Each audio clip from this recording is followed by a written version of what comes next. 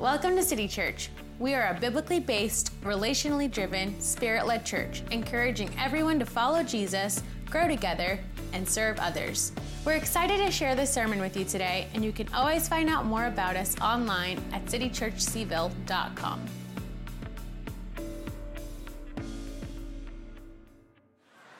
All right, we're going to move towards praying the prayer that we pray every single Sunday as we gather.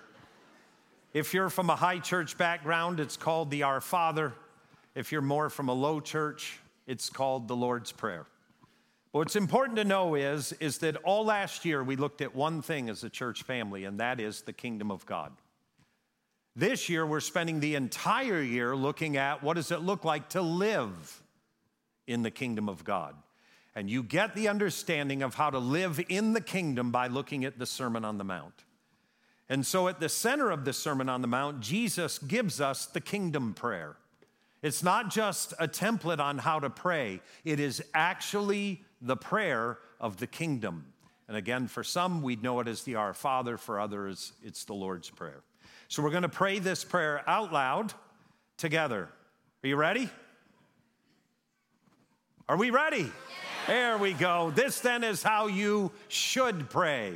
Our Father, in heaven, holy is your name. Your kingdom come, your will be done on earth in Charlottesville as it is in heaven. Give us today our daily bread, and forgive us our debts as we also have forgiven our debtors. And lead us not into temptation, but deliver us from the evil one.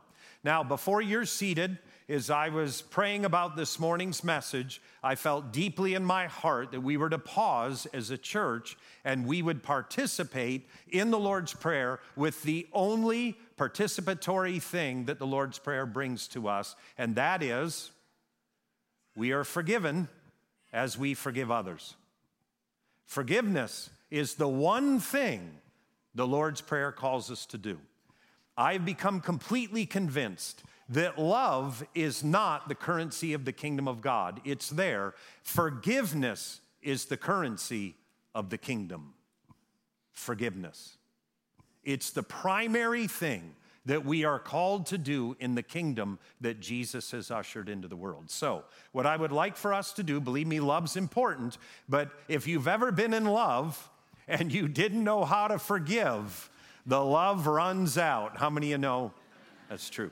So what I want us to do is take a moment in God's presence. If you're comfortable doing this, close your eyes, kind of lift your hands in front of you. If you're not, that's fine.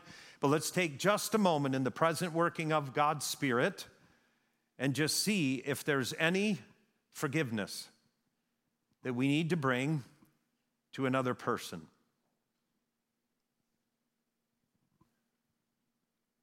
Let's just allow the Lord's presence to bring someone to mind or some people to mind. As we continue with our eyes closed, what I completely know, because I have ministered to and with college students for 36 years now, that oftentimes, if you're new here this morning and you're new on grounds at UVA, that oftentimes there's some family stuff that it would be really awesome to bring forgiveness over right now as you begin your journey in college. So whomever the Lord has brought to mind, I would like you right now to pray with me. You pray before the Lord, I'll pray out loud. Dear God, here we are as a group of people. And the prayer that we have prayed, the prayer that we're called to pray, the kingdom prayer, the Lord's Prayer, the Our Father, calls us to be forgiving women and men. And so in that, we now surrender a person or people to you. We ask that you would deeply, deeply, deeply help us. Dear God, I pray that you would help us to be forgiving people. And I pray this in Jesus' name. Amen. You may be seated.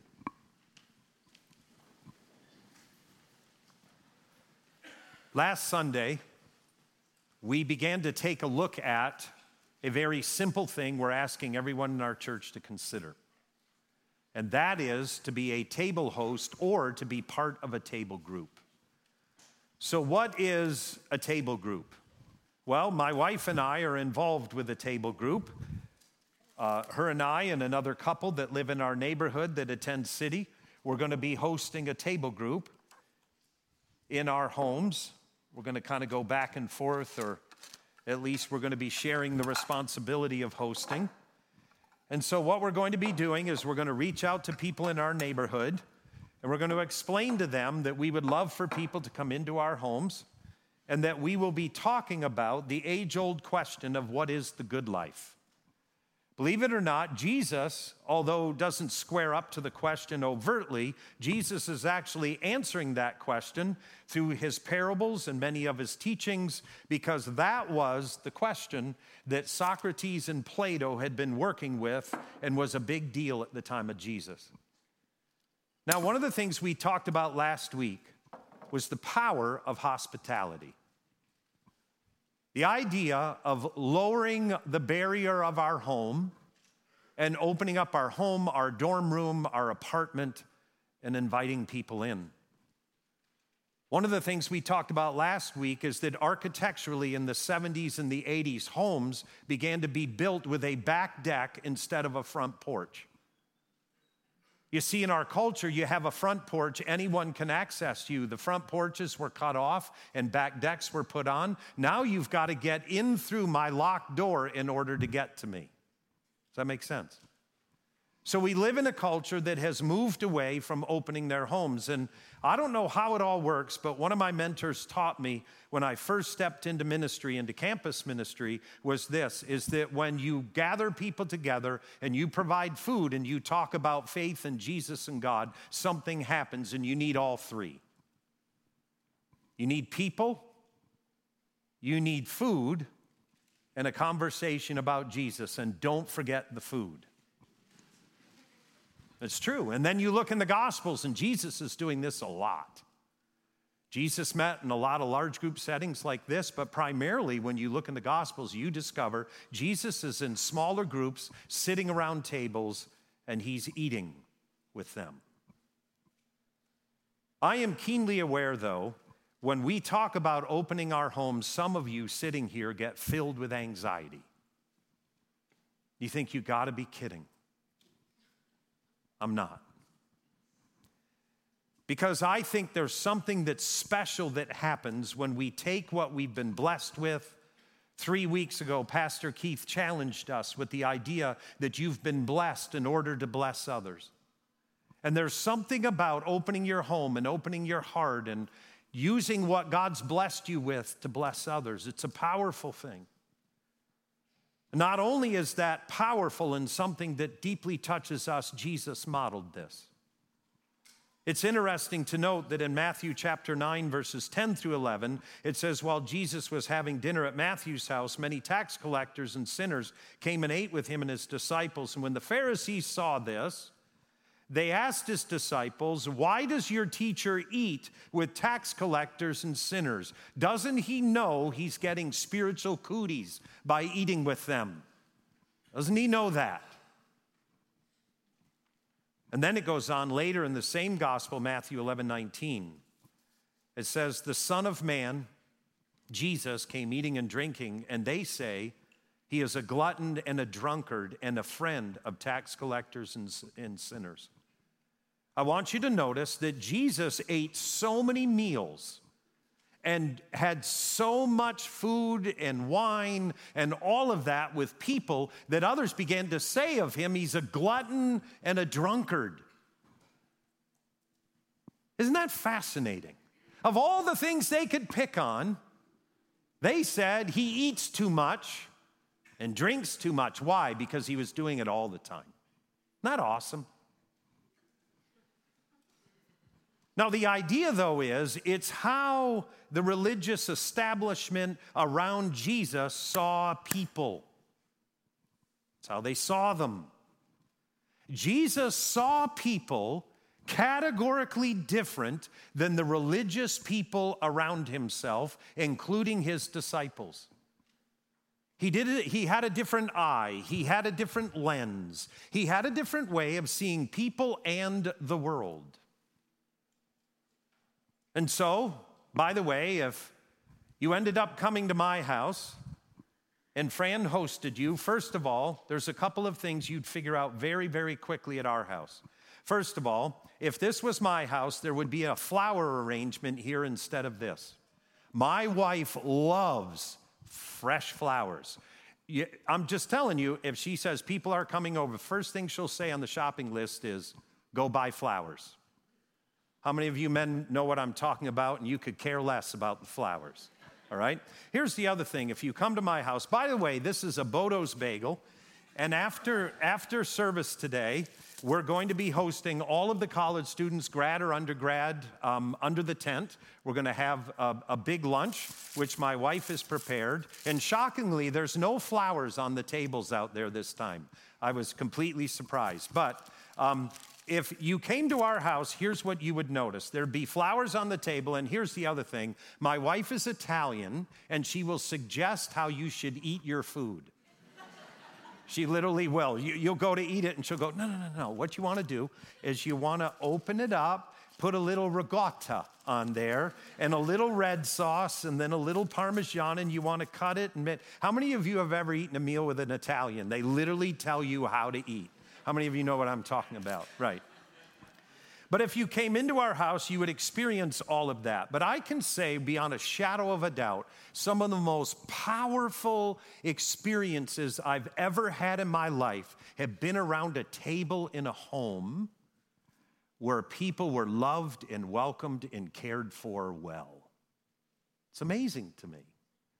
Well, after the service today, anyone involved on grounds or at Piedmont Community, wherever you're at studying, all students, we're inviting you to go underneath the tent. And what absolutely amazed me was that we had a student stay with us for one night a couple of weeks ago. He was coming in to do a grad program, and he was from Cambridge, England. And so he knew my son, and so when we picked him up and he was there at our house, I said to him, what would you like to do while you are here? And this is the honest truth. Here's what he said. I want to go to Bodo's. And I thought to myself, how in the world can you cross the pond, come here to study, and your number one thing is Bodo's? And then I remembered his sister had stayed with us. And she had been to Bodo's and went on and on. All that to say, Bodo's after, under the tent. Now, what's fascinating to note, though, is that Jesus was sitting at tables and he was hosting at tables in such a way that was upsetting the religious establishment and the apple cart of the spiritual leaders of his day. And if we want to understand why, there's a simple thing biblically that Jesus in the Sermon on the Mount drives home, and it's key. And it's found in Matthew 7, verses 1 through 5. Do not judge, or you too will be judged. How many of you have ever heard people say, the Bible says don't judge? Raise your hand. How many of you have ever? Okay, we're going to deal with that. Do not judge, or you too will be judged. For in the same way you judge others, you will be judged. And with the measure you use it, it will be measured to you. Why do you look at the speck of sawdust in your brother's eye and pay no attention to the plank in your own eye? How can you say to your brother, let me take the speck out of your eye, when all the time there's this 2x12 sticking out of your face? How is it that when all the time there's a plank in your own eye, you hypocrite, first take the plank out of your own eye, then you will see clearly to remove the speck from your brother's eye. Now, one of the things to know about when you read the Bible is look at some of the continued themes. And one of the continued themes in the Sermon on the Mount is seeing. It's the eyeball. Now, I have a question. How many of you need glasses that are in the room? Raise your hand. Really, I'm serious about this. Really, really high. Or contacts. Okay. How many of you do not need those? Raise your hand. fewer of us don't need them than do. And what Jesus is going to begin to teach us is the whole idea of seeing well and what it means to have a good eye. What is just said here is that if you go to judge and your eye is filled up with a plank, you cannot help someone else with the stuff in their life. You can't help them. You're going to try, but when you go to reach out and to help them with the speck in their eye, the 2x12 sticking out of your face is going to whack them in the head. It's not going to work. But notice again, Jesus is focusing on the eye. Now, fascinatingly enough, this is not the first time in the Sermon on the Mount he talks about seeing and the eye. So let's pick up the first time he taught on it. Matthew 6, 22 through 24, very quickly. The eye is the lamp of the body. If your eyes are healthy, your whole body will be full of light. But if your eyes are unhealthy, your whole body will be full of darkness. If then the light within you is darkness, how great is the darkness? And then Jesus randomly seems to begin to talk about money. And oftentimes we read the Sermon on the Mount like it's these little paragraphs of pithy wisdom. And it isn't. They're all linked. Jesus goes on to say, no one can serve two masters. Either you will hate the one and love the other, or you will be devoted to the one and despise the other. You cannot serve both God and money. And here's what's interesting. If you are holding an NIV Bible, you will notice instantly that next to the word healthy and unhealthy, there's a footnote. And if you look at the bottom of your page, healthy means generous and unhealthy means stingy. Fascinating. So in Jesus' world, just so you know, healthy implies generous, and the Greek word for unhealthy implies stingy. As a matter of fact, Lois Turberg, in Walking in the Dust of the Rabbi Jesus, teaches us the following. Having a good eye, a yin tava, is to look out for the needs of others and to be generous. But to have a bad eye is a yin ra'ah, is to be greedy and self-centered. The idea of having a good eye or a bad eye comes from Hebrew, on how Hebrew expands on the concept of seeing. So what we find in the Sermon on the Mount, Jesus talks about having a good eye. When it comes to judging, he cautions you if you have a bad eye, a plank in it, you're not going to be able to measure and judge a person appropriately, because you have a bad eye. So what you do is you go back to where Jesus is talking about a good eye, and you begin to ask yourself the question, am I a stingy person? Ask yourself the question. Because in the day of Jesus' life, having a good eye meant you were generous. Now, why would you have a good eye? It was pretty simple. You actually had a relationship with God, and you believed that God was in control, and he was loving, good, and kind, and generous, and loving, and forgiveness, and that God's initial move towards humankind is good. And if you're close to that God, you live that way. But what happens to people primarily is when we move away from being connected to God, we can oftentimes become selfish, self-centered, stingy, and it's about me and what I can get. So we take a moment to think. Jesus is saying when you judge others, judge them with a good eye. Because if you have a plank sticking out of yours, when you measure someone, when you judge them, you're not going to do a good job. Now, it's interesting to note that the word for measure that we just read is the Greek word metron, and it actually has to do with judging if there's enough or not enough, is something fair or unfair, meaning to measure, and how something is determined as acceptable or unacceptable. That's what it means to measure. Now, can you imagine if I live my life with a bad eye? That means every time I meet someone, I'm going to try to use them for my own purposes. If they can't help me, I'm out. If I have a bad eye, I'm going to look at other people with suspicion and doubt and criticism. I'm going to come from a negative standpoint. And Jesus says, look, if you judge people that way or measure people that way, that will be what is used against you. Now, notice Jesus never says God does that against you. It's just something that happens. So if you go through life with a stingy, bad eye, guess what the environment around you is going to look like? It's going to look stingy and self-serving and self-centered, and you will become the victim of that.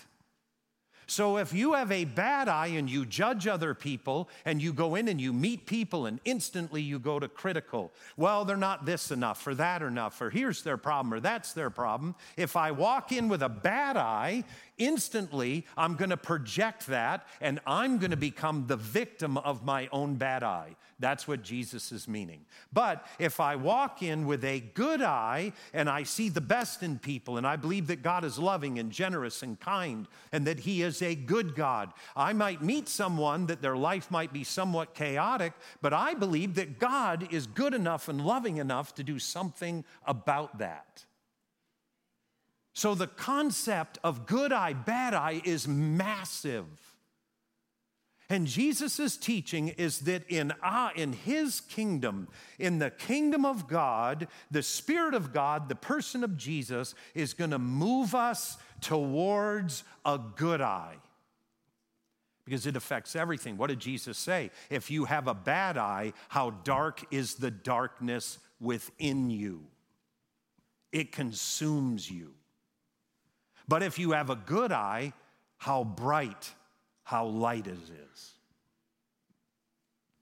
Now, in putting feet to our faith with this message, as we put feet to our faith, remember, Jesus says, do not judge or you too will be judged. I promise you, every time you meet someone, you judge them. You measure them. Every time. But it's with which eye? Is it with a good eye? And if you meet them and you believe that God's best will be in their life, you believe the best of them, you encourage, you're positive, or do you meet people and dissect them? That's a bad eye. And so Jesus is totally honest. Do not judge or you too will be judged. Well, you're going to judge everyone you meet. It's determined by which eye you're going to use. For in the same way you judge others, you will be judged. In other words, the eye with which you look at others will eventually become your environment. You will be judged by that. And with the measure you use, it will be measured to you. Why do you look at the speck of sawdust in your brother's eye and pay no attention to the plank in your own? And then in putting feet to our faith, the question becomes, how do you view people? How do you view others? Is it with a good eye? How do you see them? Now, when Jesus begins to teach about being a table host, when Jesus talks about when you invite people into your life, when you invite people around your table in your dorm room, your apartment, or in your home, wherever you invite them to, it's really fascinating that Jesus actually has something to say about the guest list. Here we go. Luke 14, 12 to 14. Jesus is being hosted by an individual. He's in their home. And then the text says that Jesus said to his host, could you imagine? Someone had a home group and invited Jesus. And he turns to his host and he says, when you give a luncheon or a dinner, do not invite your friends, your brothers or your sisters, your relatives or your rich neighbors. If you do, they may invite you back, so you will be repaid. And the host is thinking to himself, that's exactly why I invited everyone. And Jesus says, not in my kingdom. Not if you have a good eye.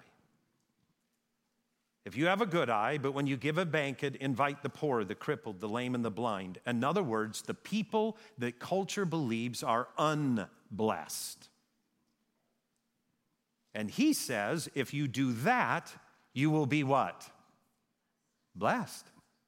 Why? Because the kingdom of God is here. And if you invite people that everyone else overlooks, you will be blessed.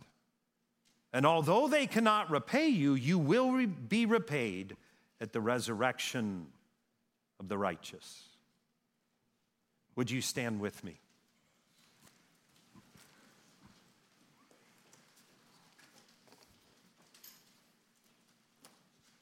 It's interesting to note that in a world in which Jesus was raised, when you gathered with people, the focus had to be on the food because there were huge dietary laws in the Older Testament. But what's interesting to note, Jesus never talks about that. He talks about the guest list. He talks about the people. Good eye, bad eye. Which do we have? Now I'm going to ask that we would take just a moment to consider what the Spirit of the Lord would speak to our hearts. So again, if you're comfortable, close your eyes, but open your heart just for a moment. Good eye, bad eye. One of the reasons why we began with forgiveness is because if you have unforgiveness in your life, you cannot have a good eye. You will always be suspicious, always concerned, always fearful, always ready to self-eject and to run, to turtle up. But once we've moved through forgiveness, now we have the freedom to look at the eye. Do I have a good eye? Do I have a bad eye? Jesus, I pray that you would help us. You would help all of us to have 20/20 vision in your kingdom, to have a good eye.